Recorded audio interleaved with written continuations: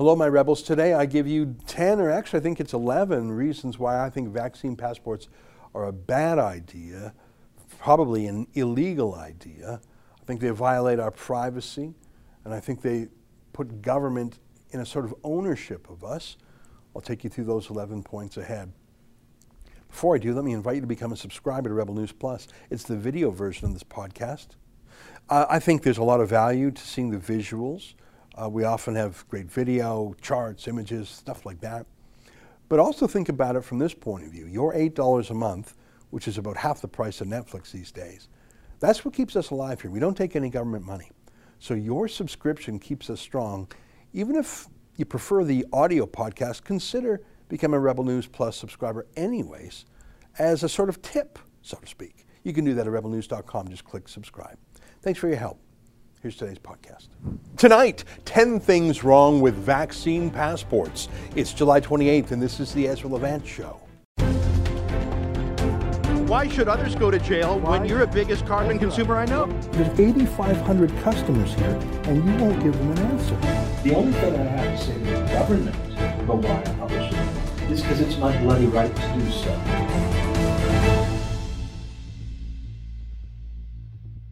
I've been thinking a lot about vaccine passports. I think that's the next front line, and it's the most serious one. It's the most permanent one. It's the one that all the other measures have been softening us up for. They got us to wear masks. They got us to endure lockdowns, to agree who we could or couldn't talk to, meet, even our own family members. I think that was softening us up for the digital lockdown, which is really what a vaccine passport is. I've come up with 10 ideas. I mean, I'm sure I should read Smarter Legal Minds to myself, but just stopping and thinking, what's wrong with this idea? Why am I against it? I came up with 10 ideas on my own. I'll share other ideas as I encounter them, but let me give you my own homemade list of 10 problems with vaccine passports. And the first one, I think, is the most important, which is vaccine passports have never been used before, never in history, for a public health crisis. Not even for AIDS, which has killed so many millions. Not even for Ebola, which is so much more viral and deadly. And I put it to you that the burden of proof that it works has to be on the proponent. It's not that ordinary citizens have to prove that it doesn't work. If you're talking about the largest civil liberties infringement in the history of the world, you've got to prove it does something. We don't have to prove that it doesn't. Like lockdowns, another novel public health invention. There were no lockdowns before. There were no lockdowns 100 years ago in the Spanish flu. There were no lockdowns in Canadian history. There was no proof that it worked as a public health measure, and yet they were accepted without proof. And we have to prove they don't work now. I want to let you know that right now we do have vaccines in society. And I should tell you, I have some vaccines. My kids do too. I'm not an anti-vaxxer. I just am worried about taking an experimental vaccine that has not yet been approved by regulators, that is rushed to market with a bullying political vanguard for a disease that we're learning more and more about, namely that it targets people in their 80s who are grossly ill with other matters. It doesn't target young people. By the way, for vaccines right now, we do offer exemptions. That's not well known because it's not well advertised. But for example, I went on the Ontario government's website and I found that you can exempt yourself for religious or other reasons of conscience from other vaccines and still send your kids to school. You have to sit through a propaganda video, but they will let you exempt yourself from existing tried, tested, and true vaccines. So the idea that vaccines are now a mandatory requirement to live is novel. I think it'll set about a health apartheid. That's the Afrikaans word for apartness.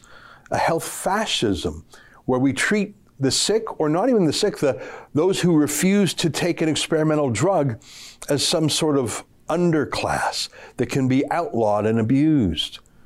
I think they practiced on the masks, and now they want to do it with injections. My second reason is that the companies themselves say that vaccines are risky. This isn't me saying that. This isn't politicians. For example, Pfizer I'm going to play for you a clip from my noontime show today where I read through some of Pfizer's official information sheet about the vaccine. And I play this for you in contrast to this video from John Tory, the mayor of Toronto, the other day, saying that vaccines are completely safe and effective. Here's John Tory saying that. If you've received your first or second dose of vaccine, keep scrolling. But if you haven't received your vaccine, your first or your second dose, what are you waiting for? It's proven to be safe and effective, and it will help put this pandemic behind us. And I promise, if you go and get your first and your second vaccine, I'll stop doing TikToks on COVID-19. But that's not what the drug companies say. Probably for reasons of liability, but probably for reasons of just telling the truth. They say that these are unproven. Mixing and matching vaccines is unproven. We don't know what happens on pregnant moms and breastfeeding moms because it hasn't been studied yet. Here, watch a minute from what Pfizer has to say. This is from my noontime show. Yeah, can you pump that up a bit? So this is, as you can see, it's on the Pfizer website. I'll read in the bold. The Pfizer-BioNTech COVID-19 vaccine has not, do you see the word not there?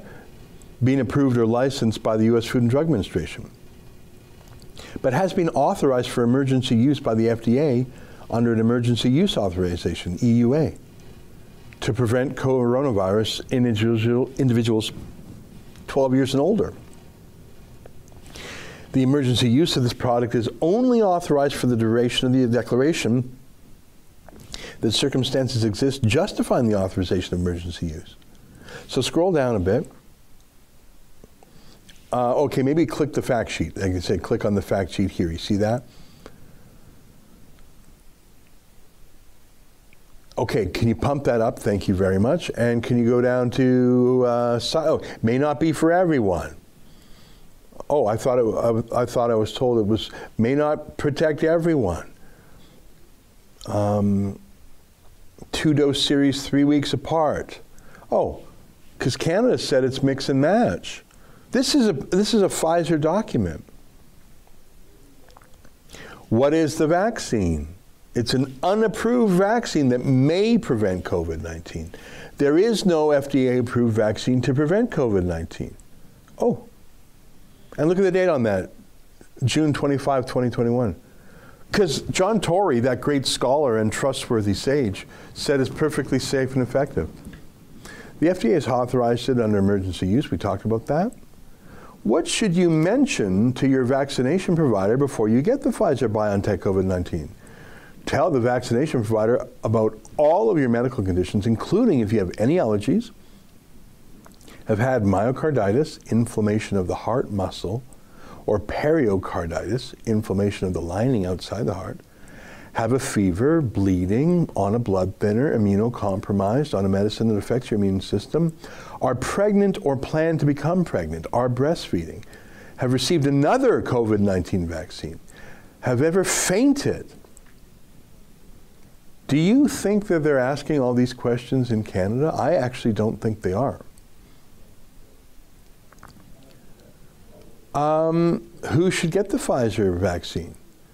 Well, FDA has authorized the use of it for people 12 years and older who should not get the Pfizer vaccine. Oh, I thought everyone should. That's what John Tory said, and he's really smart. If you've had a severe allergic reaction after a previous dose of the vaccine, if you had a severe allergic reaction to any ingredient of the vaccine, do you think anyone in, let's see, these free clinics in Toronto where they give ice cream out if you take the vaccine, do you think they even asked that question? What are the ingredients, by the way? And then a bunch of ingredients there. How is a vaccine given? Injection into the muscle, 2 doses 3 weeks apart. That's weird. In Canada, they do it differently. I'm sure that science is different in Canada. If you receive 1 dose of the Pfizer-BioNTech vaccine, you should receive a 2nd dose of the same vaccine 3 weeks later to complete the vaccination series. Has this vaccine ever been used before? It's an unapproved vaccine in clinical trials. Approximately 23,000 individuals 12 years of age or older have received at least 1 dose So that's another way of saying, no, it hasn't been used before. We're just testing it. What are the benefits? Well, prevent COVID following 2 doses. The duration of protection is currently unknown. Thanks for being honest, more honest than politicians. I think they have to be honest because they'll be sued into oblivion if they lie. So we are being asked to have a passport for a risky experimental drug that has not been tested yet. What are we doing? My third reason is that the passports themselves violate your privacy. You have to tell the passport issuer, and you have to show your passport your private medical history. Catherine Krasnowski, one of our young reporters, went out and about the streets of Toronto and asked people, would you have an unvaxxed person over for dinner? And a shocking number of people said no, they wouldn't even be my friend. Here's a quick clip of that. If I would invite someone to my home and they're not vaccinated, I think I would. You know why I would? Because I know I am healthy and I know I can't get the virus or even pass it on. And if I do get any kind of virus again like before, I beat it naturally. Like if I trust them, it's like your homie. If I trust them and I know where they've been and where they're going, then like I feel more safe and more comfortable. Because I have my first dose already. But I feel like there is that kind of sense of like security that I would never invite anyone. But if I'm double vaccinated, I feel like I would feel safe. Imagine saying you wouldn't even have a friend anymore if they weren't vaxxed. Well, hang on. So you're testing them for COVID-19, which for anyone under 70 has a tiny rate of death. But you're not, are you also going to quiz your friends about other communicable diseases? Especially if you're in your 20s and 30s, are you going to grill your friends about sexually transmitted diseases? Do they have vaccines for herpes? Are they on an AIDS medication? Could you imagine grilling your friends about the most intimate details of their private life and making them carry some sort of passport? What a gross thing. So the issuing and the process of the passport is gross, but my fourth reason is that the use of them will be abusive too. For example, I showed you the other day, the airport lines of shame, where you're forced to stand. It's not just the vaccine passport on your phone. You now have to stand in a line for an hour and have people look at you. Schools will segregate you. Maybe apartment buildings or dorms will segregate you. Maybe offices will. Here's Bonnie Henry talking about what she's going to do to unvaccinated people. I have very little patience for people who aren't immunized in healthcare, and that will be, we've had a vaccinator mass policy for influenza. We will have a very similar policy that if people choose not to be immunized and you work in healthcare, then you will not be able to work in certain settings without taking additional measures. There will be consequences for that. We don't even know other ways that this vaccine passport will be used to divide us. Here's a video of Ontario's chief health bully. He had heard that Doug Ford wanted to open up the schools, and he thought, I'll fix that. Take a listen to his novel punishment for children who have an almost zero risk of dying from this virus. Listen to what he wants to do to them. 20-day suspensions of children who even come near the virus if they're not vaxxed. Look at this bully. Will there be a separate set of rules for vaccinated students versus unvaccinated students in the school system? Yeah, very good question. So we're working on the outbreak management for school settings in particular, and there will be a different approach to those that are vaccinated.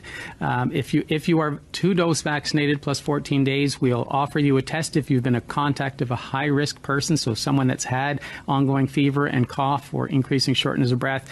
If you test negative, you can go right back to school, you can go right back to work. So terrific advantage of being 2-dose immunized by being able to stay in school and attend sports and participate fully in all the social activities of the school setting. If you are not immunized and you've been in contact with a high-risk contact, you'll be off for a minimum of 10 days. You'll have to get 2 tests, one initially and then another around day 7. If that test at day 7 is positive, you're off for another 10 days.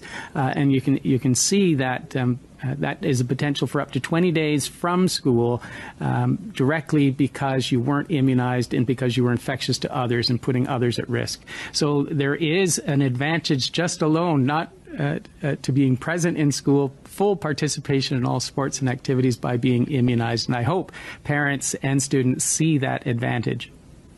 That's outrageous. Imagine the things they'll do with this. Here's my fifth reason, and it's just the simplest. It's logic. If you're vaccinated, why do you care if I am?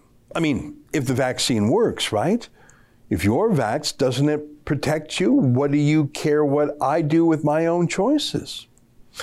The sixth reason is that obviously this is government power over us. I mean, if you want to carry around your vaccine passport and boast about it, like vegans can't stop talking about being vegan, or if you're on a gluten-free diet, everyone within earshot of you will know that by the end of the day. Okay, you want to have some sort of tell the world about yourself, sharing too much information, all right, I can't stop you, but this isn't some voluntary disclosure on your part. This is government power over us, corporate power over us. This isn't voluntary. I want to show you an example of this. This is a video from the United Kingdom. Nurses telling a mom who's about to give birth that they're going to check the newborn baby for COVID, jamming a rod up its nose. And they're having a little debate about whose property the baby will be. Take a listen to this. Happens, right or wrong, because it is my property. So you will, while the baby's in your abdomen. What, so you're saying me once the baby comes out, it's not my property no more? Yes, it is. I gave birth to it. It's got my blood running through its veins. Okay, Stacey, I'm just trying to explain to you. Well, you're not helping me. You see what you're doing? Right, now look at now you're stressing. Oh, no. I'm going to stop you now because I don't want to hear no more of it. Okay, well, this is my duty. Yes, and you don't your duty because you told me about 5 bloody times and I'm sick of hearing it. I don't need the stress. Once again, oh look, you're stressing me out. I haven't leaked all day. Now I'm leaking. Do you really think I need this COVID when I've got a risk of losing my baby or possibly something? Exactly. You're more worried about the COVID than the baby. No, that is COVID. Do you know what, Stacey? Let's get our stuff and get out of here now because this is pissing me off. Are we signing ourselves out now, Stacey? Because they're not COVID testing my baby. End off. But for not just. So they said they're going to get security if we don't apply now. This is wicked. Do you know this is going viral? Yeah, this is disgusting. Outside all day long, so I am not in your company because I know how you all feel. That's terrifying and that's outrageous. My seventh objection is that the collateral uses of the information in this vaccine passport, we don't even know the way this will be gamed. Think of the commercial uses. Think of what happens if insurance companies will start making decisions or deciding to insure you or not. Again, this is for an experimental medicine, including new gene therapy. That's how these mRNA vaccines are described. We don't know all the facts yet for refusing to be part of the experiment. That's what the drug companies call it. You'll have other ways this information will be used against you, of course.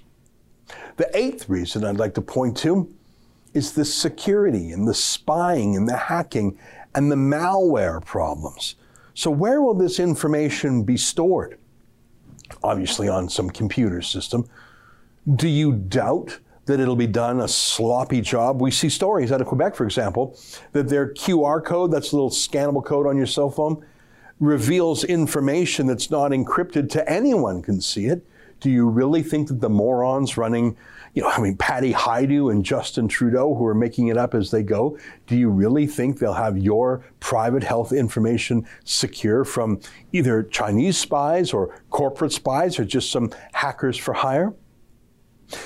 My ninth point is that of a larger social credit system. And by that I mean what they're doing in China. I want to show you a clip. I showed it the other day of how China is making your passport on your phone your everything passport. It's not just your health passport, your vax passport, it's your life passport. I put it to you that a vaccine passport is just the first building block for a total Chinese social credit system. Remember this video? Dear passengers, people who travel without tickets or behave disorderly or smoke in public areas will be punished according to regulations.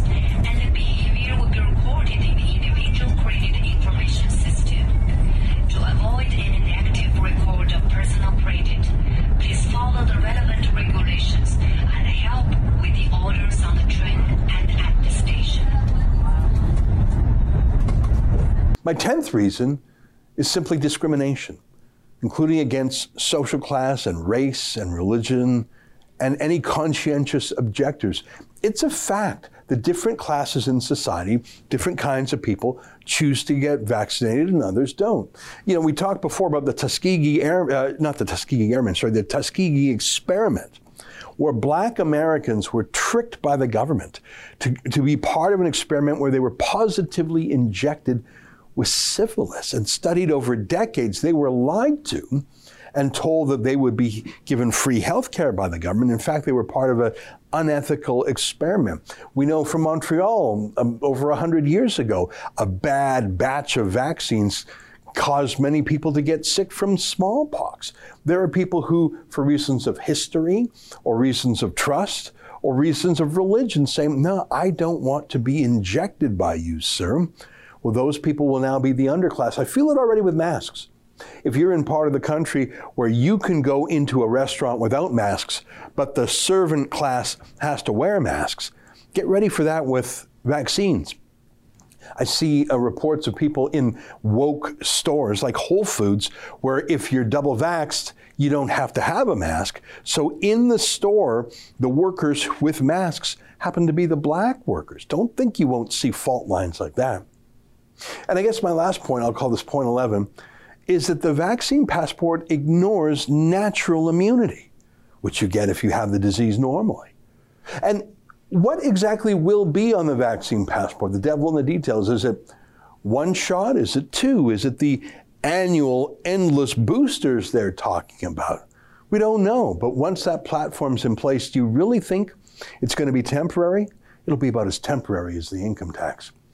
I don't know. I look at this vaccine passport and how quickly we went from 2 weeks to flatten the curve to you have to give us all your private information and be injected with an experimental drug or you can't go back to your life.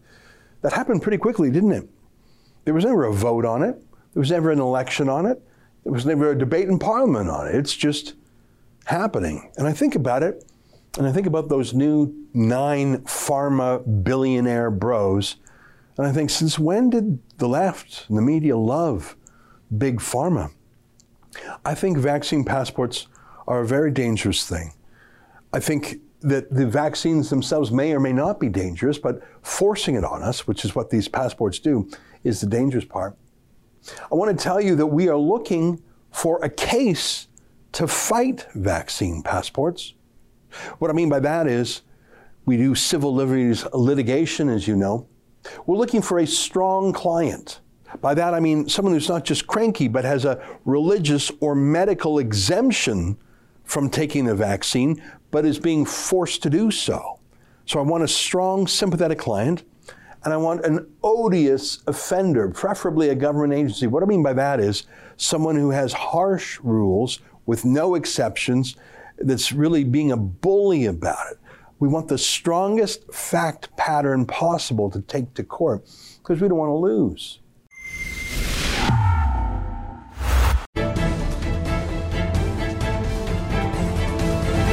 Well, you might not know it, but President Joseph Biden says that the riot, the insurrection on Capitol Hill in January was the worst crisis in America since the Civil War. I was unaware of that. I would have put the First and Second World Wars, I would have put 9/11 in there, but not the president. And so the Democrats are holding an inquiry into the matter. And wouldn't you know it, a never-Trumper Republican named Adam Kinzinger was there to lend his emotional assistance. What a roller coaster day it was for him yesterday, going from laughing to crying in the course of a minute. Take a listen to him. Fuses.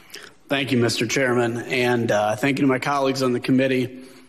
Thank you to our witnesses. I never expected today to be quite as emotional for me as it has been. I've talked to a number of you and gotten to know you. I think it's important to tell you right now, though. You guys may, individually feel a little broken.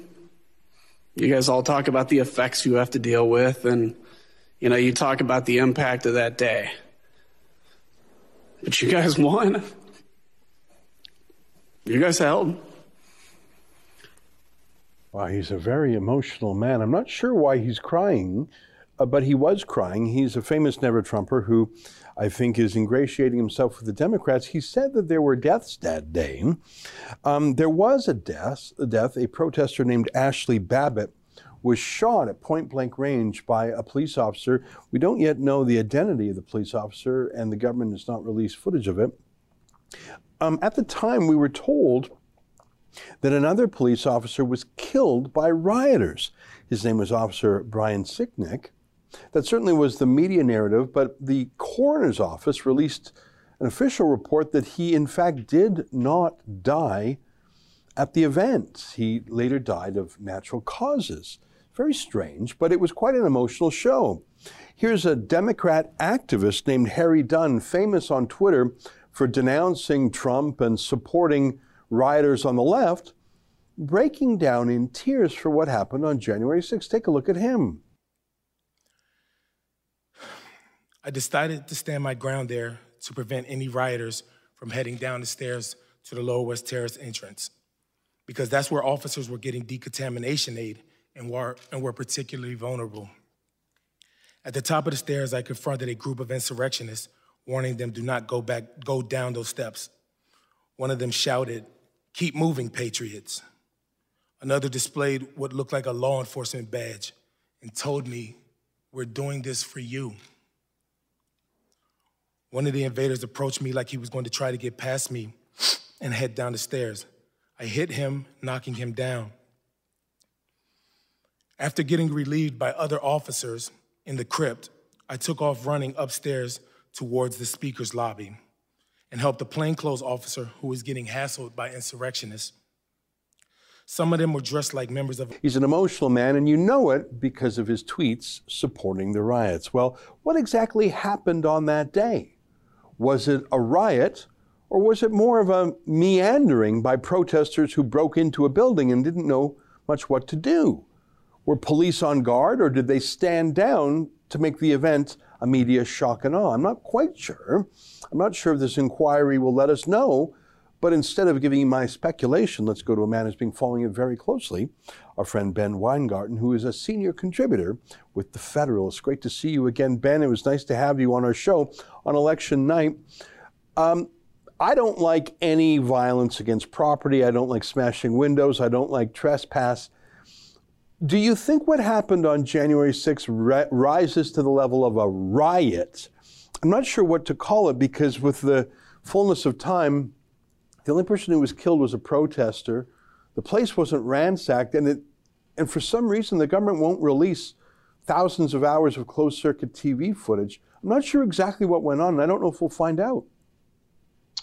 Yeah, well, don't take my word for it, but the administration itself, via FBI Director Christopher Wray, hasn't just classified what transpired as a riot. Christopher Wray testified that it constituted an act of domestic terrorism.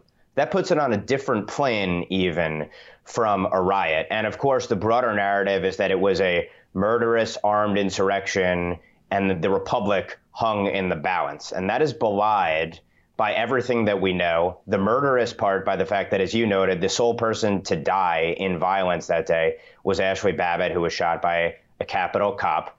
The notion that it was armed, well, there is evidence that people had all manner of instruments that could have been used to injure people. And it does appear, based upon footage and testimony and court documents, that there were protesters who engaged in deplorable acts, bludgeoning people with poles and posts, destroying property, as you noted, crushing people into doorways, etc.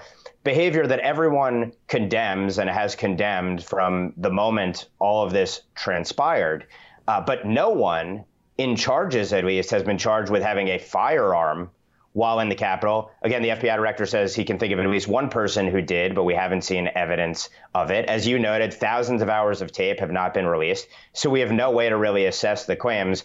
All we have to go on is the fact that there were substantial injuries incurred. The numbers that have been reported by authorities, around 140 people sustained injuries among cops. And again, deplored. This was condemned from the start. But the notion that this was a riot or an act of domestic terrorism, the act of domestic terrorism shows you the hysteria that's being ginned up around this event. And what I argued about a week after in an article at The Federalist was that what occurred was deplorable, it was disgraceful, it should never happen. And by the way, it overshadowed legitimate questions about the integrity of the 2020 election and was being used at the time to smear tens of millions of Americans based on the actions of a fraction of a massive crowd that was overwhelmingly peaceful in Washington, D.C. that day. And as you know, there were people who were led into the Capitol seemingly. There are other people forced away. And again, we can't really assess any of these claims because we haven't seen all of the evidence of what transpired.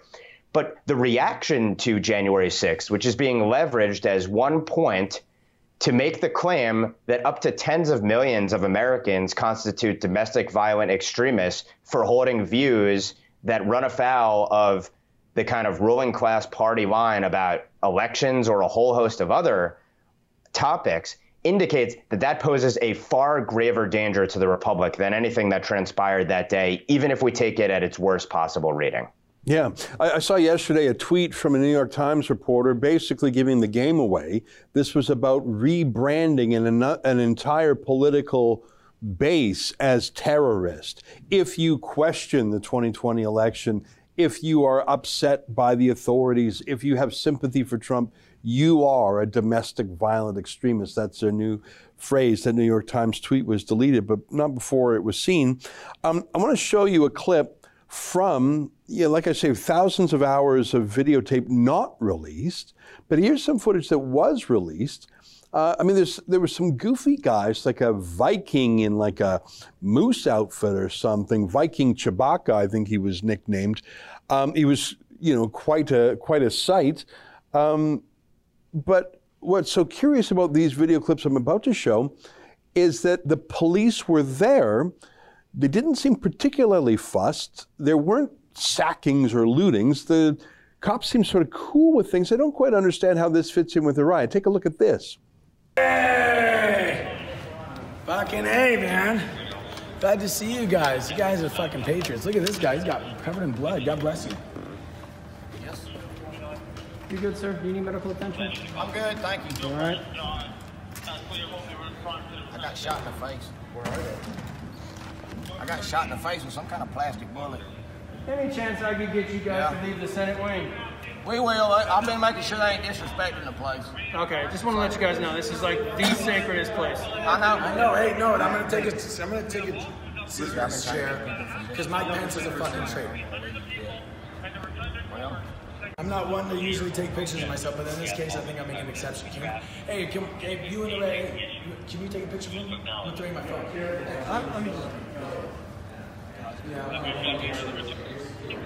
Literally. Thank you. Yeah, they ain't got a choice. There's 500,000 people here. You want straight on? You should be stopping us. No. He's doing 1, 2, 3, 4, 5. He's doing the right thing. He's obeying his oath. Ben, I'm not justifying. I believe in the laws of trespass. I don't believe in mischief or vandalism or break and enter. And I think those things happened. As you said, there were instances of police seeming to let people in. Let me show you other violence at the White House over the past few years.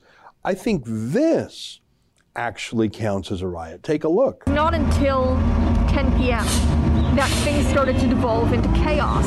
And that is when the Antifa protesters showed up and they began setting fires.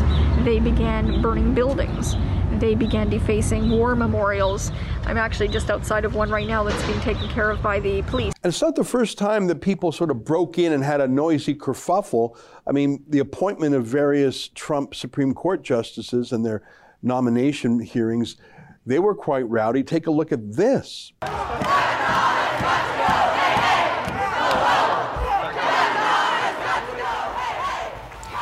These are live images, folks, at the doors of the Supreme Court, where you can see protesters have gathered. They are demanding that their voices be heard as they anticipate the person who will be a new Supreme Court justice, Judge Brett Kavanaugh, to be sworn in here any moment. In a bigger picture, you can see approximately how many people who have gathered there. It looks like there are dozens, and they are chanting, Kavanaugh's got to go, is what I'm hearing them say. You see, there is high security there.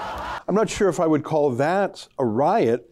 I certainly wouldn't call it an insurrection. I don't think I would call it terrorism.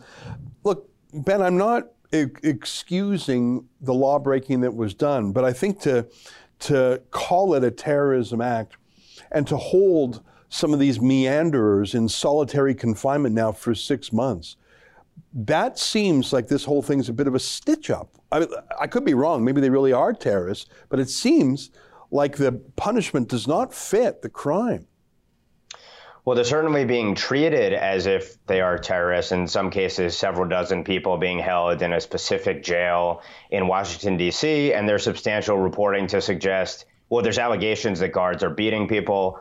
Individuals are being held in solitary confinement for over 20 hours a day, many without bail. Many of these people have no criminal records. They're not hardened terrorists like those that would be held in Guantanamo Bay. And from everything that's been reported, it seems like their conditions are significantly worse than the conditions at Gitmo. And certainly the media treatment and kind of the elite treatment of these individuals pales in comparison to the way actual jihadists have been treated. And to your point, the double standard appears to be staggering. If you look at the damage that the government has assessed associated with January 6th, for example, they put it at about $1.5 million in damage. The estimates are $1 to $2 billion in damage during last summer's riots cumulatively in America. There were hundreds of events where there was violence in America last summer.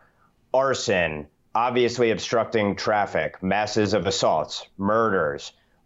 They're incomparable in terms of the size, scope, and nature of the events on their face when you look at the raw data. And basically, the argument has been made on the left that it's not a double standard. You just can't compare these events because on the one hand, democracy hung in the balance, and these people were contesting an election and threatening to throw the republic into chaos. And I don't think that passes muster when you look at, to your point, first of all, the way that authorities responded that day, and second of all, the nature of some of the characters that did breach the Capitol. But this is being treated by the government as the ultimate terrorist attack on American life. DOJ officials up to the Attorney General have said that essentially this is their top priority, and it's going to be the most complex and deep investigation, among the most complex and deep investigations in the history of the Republic. And it's clear that it is being elevated to the kind of thing that is going to lead to something like the global war on terror powers being turned on American citizens. And the Biden administration, as I've covered at great length, has codified that in their first of its kind national strategy on countering domestic terror, which isn't targeting jihadists. In fact, they're barely even mentioned in the entire document. It's targeting so-called anti-government individuals, as well as what it casts as a racial supremacist, ethnic supremacist, violent extremists. Of course, and the examples they cite, they try to argue are examples of right-wing violent extremism. But all of this goes to trying to potentially smear up to half the country. And the document speaks in euphemism, but where it's very clear is that it even goes to policing so-called misinformation and disinformation on social media platforms, which it argues create the conditions for terrorism. And so the logic ends up pretty simple at the end of the day, and it's personified, typified by what we're seeing with respect to January 6th. It's conservatism equals bigotry. Bigotry is the precursor to violence and domestic extremism. Consequently, conservatives have to be pursued. And obviously, the administration isn't framing it that way. And they always include boilerplate language in their statements and documents about respecting differences of political opinions and that differences of political opinions don't constitute violence. But it's very clear when they're going out and censoring people, working with big tech to try to censor people, and as you noted, treating these people like they are hardened terrorists, that how the government feels about those who hold views that don't comport with the establishment's agenda. And it ought to be very chilling for the country. And it's one of the reasons why I think, while this is a show trial, clearly what we're seeing with a select committee, and it's aimed at smearing tens of millions of people. And of course, it's aimed at the midterm elections as well and beyond. The broader issue is that the narrative about January 6th being a murderous armed insurrection has in many respects collapsed based on the information that we do have. Yet being built on that foundation is an entire, I would argue, war on wrongthink. And I've argued that at great length in a number of pieces. Yeah. You know, when you're talking about the Biden administration making this the largest and most complex investigation in their history, I was thinking of the Mandalay Bay shooter in Las Vegas, which actually was the largest mass shooting in American history. Dozens killed, I think around 1,000 injured. You know, the FBI sort of given up on that. Who knows what it is? Who knows why? Let's stop talking about it. The FBI, I think, has disgraced themselves during the Trump administration. They've revealed themselves to be not only highly partisan, but even have engaged in some lawbreaking. There have been some guilty pleas to that effect. The way they misused the spying court to, well, heck, to this day, they're spying on Tucker Carlson. I think that the deep state, the national security deep state has so discredited itself, but it doesn't care if it was in any jeopardy under Donald Trump. Now it's got home free under Biden. I am worried about it. Again, I'm not diminishing the vandalism and the violence that there was, but I can't help but compare it to New York City, where all of the violence from last summer's riots, it was just all dropped by the prosecutors, just nothing more. That was billions of dollars, not just direct losses, but basically shutting down the city. Certainly as much or more than the virus did. Just, in fact, the mayor's own daughter was arrested. And just move on, just nothing to see. I'm worried about it. The last point on Gitmo, I've seen how the Guantanamo Bay detainees are treated. They're not actually treated like a prison. They're just in a holding center. They're allowed sports and video games and halal meals and specialty items and these grandmas and Viking Chewbacca types, I think they actually are being treated far worse than terrorists. Help me out here. Do you think it's credible to say that security was stood down deliberately to create a Reichstag fire type moment, an excuse like Hitler had when the Reichstag was burned? Oh, this is proof that I must destroy the enemies of our state. Do you think that there is any credence to the speculation that this is what the left wanted? They're certainly capitalizing on it now. Do you think that the police stood down so that this might happen? I think we can certainly say that the left used this as, I've termed it, an accelerant to an effort that they already wanted to undertake, and really a rolling, perpetual effort, first to take out Trump, but really as a proxy for the tens of millions of Americans who agreed with his agenda. And I think when you look at the way these defendants are being treated in the worst cases, it's clearly meant to send a message to others. And the government even admits that and talks about the fact that their views make them a danger and consequently a flight risk, and consequently they shouldn't be granted bail. I have not seen evidence to suggest that this was planned, but there's clear evidence in the words of the officials involved in making the decisions that they didn't take the fortifications necessary, even though there was ample evidence to suggest that there might be something that occurred that day. And it's unimaginable to me that if there was an assault on the Capitol by jihadist terrorists, that there wouldn't have been a massive rush to defend that building. It's incomprehensible if you consider the size, scope, scale, firepower, technology that we have in our federal government, that they wouldn't have adequately defended the Capitol of the United States.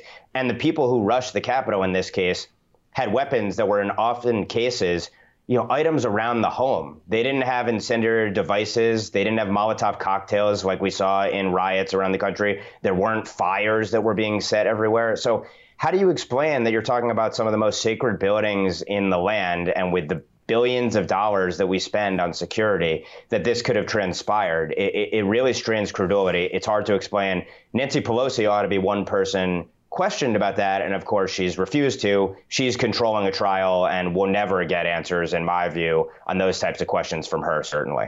Yeah. Well, Ben Weingarten, great to see you again. Let me just say again, I do not believe in trespass or vandalism or mischief or any violence, whether it's light or heavy. But you have to be blind not to see how this is weaponized and how they're trying to create an emotional narrative of terrorism. I think that the disinformation is coming heavy from the other side, claiming that Officer Brian Sicknick was murdered when the coroner himself said that did not happen. I'm worried that this narrative is already set in concrete by the mainstream media, no matter what the facts are on the ground. And I fear you're correct. This is all a pretext for going after wrongthink amongst domestic conservatives. These are dark days, and I think they're going to get darker. It's great to have you writing where you do in Epoch Times, Newsweek, The Federalist. Keep it up, Ben. Great to see you again. Thanks so much for having me, Ezra. Really appreciate it. Well, it's our pleasure. There you have it, Ben Weingarten. Stay with us. More ahead.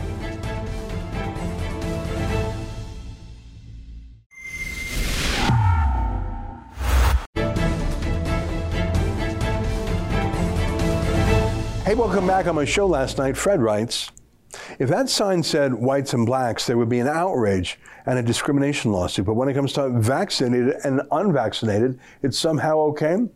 You're exactly right. But I got to tell you, as I said in my monologue, there are cultural, ethnic, religious, and even medical breakdowns. If you're allergic, if you are, I'm not sure what the Jehovah's Witness take is on this, but I know they're against blood transfusions. You will have other things. I mean, what if you have natural immunity? Why should you be forced to take some risky experimental vaccine that is not finished being approved? I think there's a lot of danger here. Crispin writes, I predict human rights lawyers from now on will be very, very busy. You're wrong. You would have think human rights lawyers would have been very, very busy the last year and a half, but they were very busy hiding under their desks. Paul writes, expect pictures of Pastor Arthur Pawlowski to dominate the next Alberta election. The UCP has proven itself to be unfit to lead or to continue existing at all. Total disgrace. We're putting up another big video. I had a 45-minute talk with Arthur Pawlowski's lawyers. We're going to put that online. I hope you find it interesting. But again, I'm going to disagree with you. I think you're too optimistic. What party would have images of Arthur Pawlowski in the upcoming election? The NDP? I just don't see it happening. Yeah, I think our political class has had a terrible year and a half, especially with civil liberties. Let me leave you with something hopeful, though. Here's a quick clip of Ron DeSantis talking about how he's not going to let Florida backslide on masks or lockdowns either. I'd like his talk about personal responsibility here. Here, take a listen. Well, look, so if anyone is calling for lockdowns, you're not getting that done in Florida. I'm going to protect people's livelihoods. I'm going to protect kids' right to go to school. I'm going to protect people's right to run their small businesses. We have a situation where we have 3 vaccines that have been widely available for months and months now, and people need to make decisions what's best for them. But to have the government come in and lock anyone down or restrict anybody is totally unacceptable. And it's easy for some physician to advocate that because it doesn't affect them. It does affect the people in this state. So we're going to lift people up. We're not locking people down, and we're going to make sure that folks are able to exercise their decision making, that what's best for them. And I think millions of Floridians have obviously done that for the last year and a half. And so we want to continue to support their effort. I show you that not just because I'm jealous, but to say, look, he's so popular, he's so successful, both in terms of the polls and his policies. Why can't some Canadian politicians say, hey, it's working for him, I might try that up here? Well, you can hope. That's our show for today. Until tomorrow, on behalf of all of us here at Rebel World Headquarters, to you at home, good night. Keep fighting for freedom.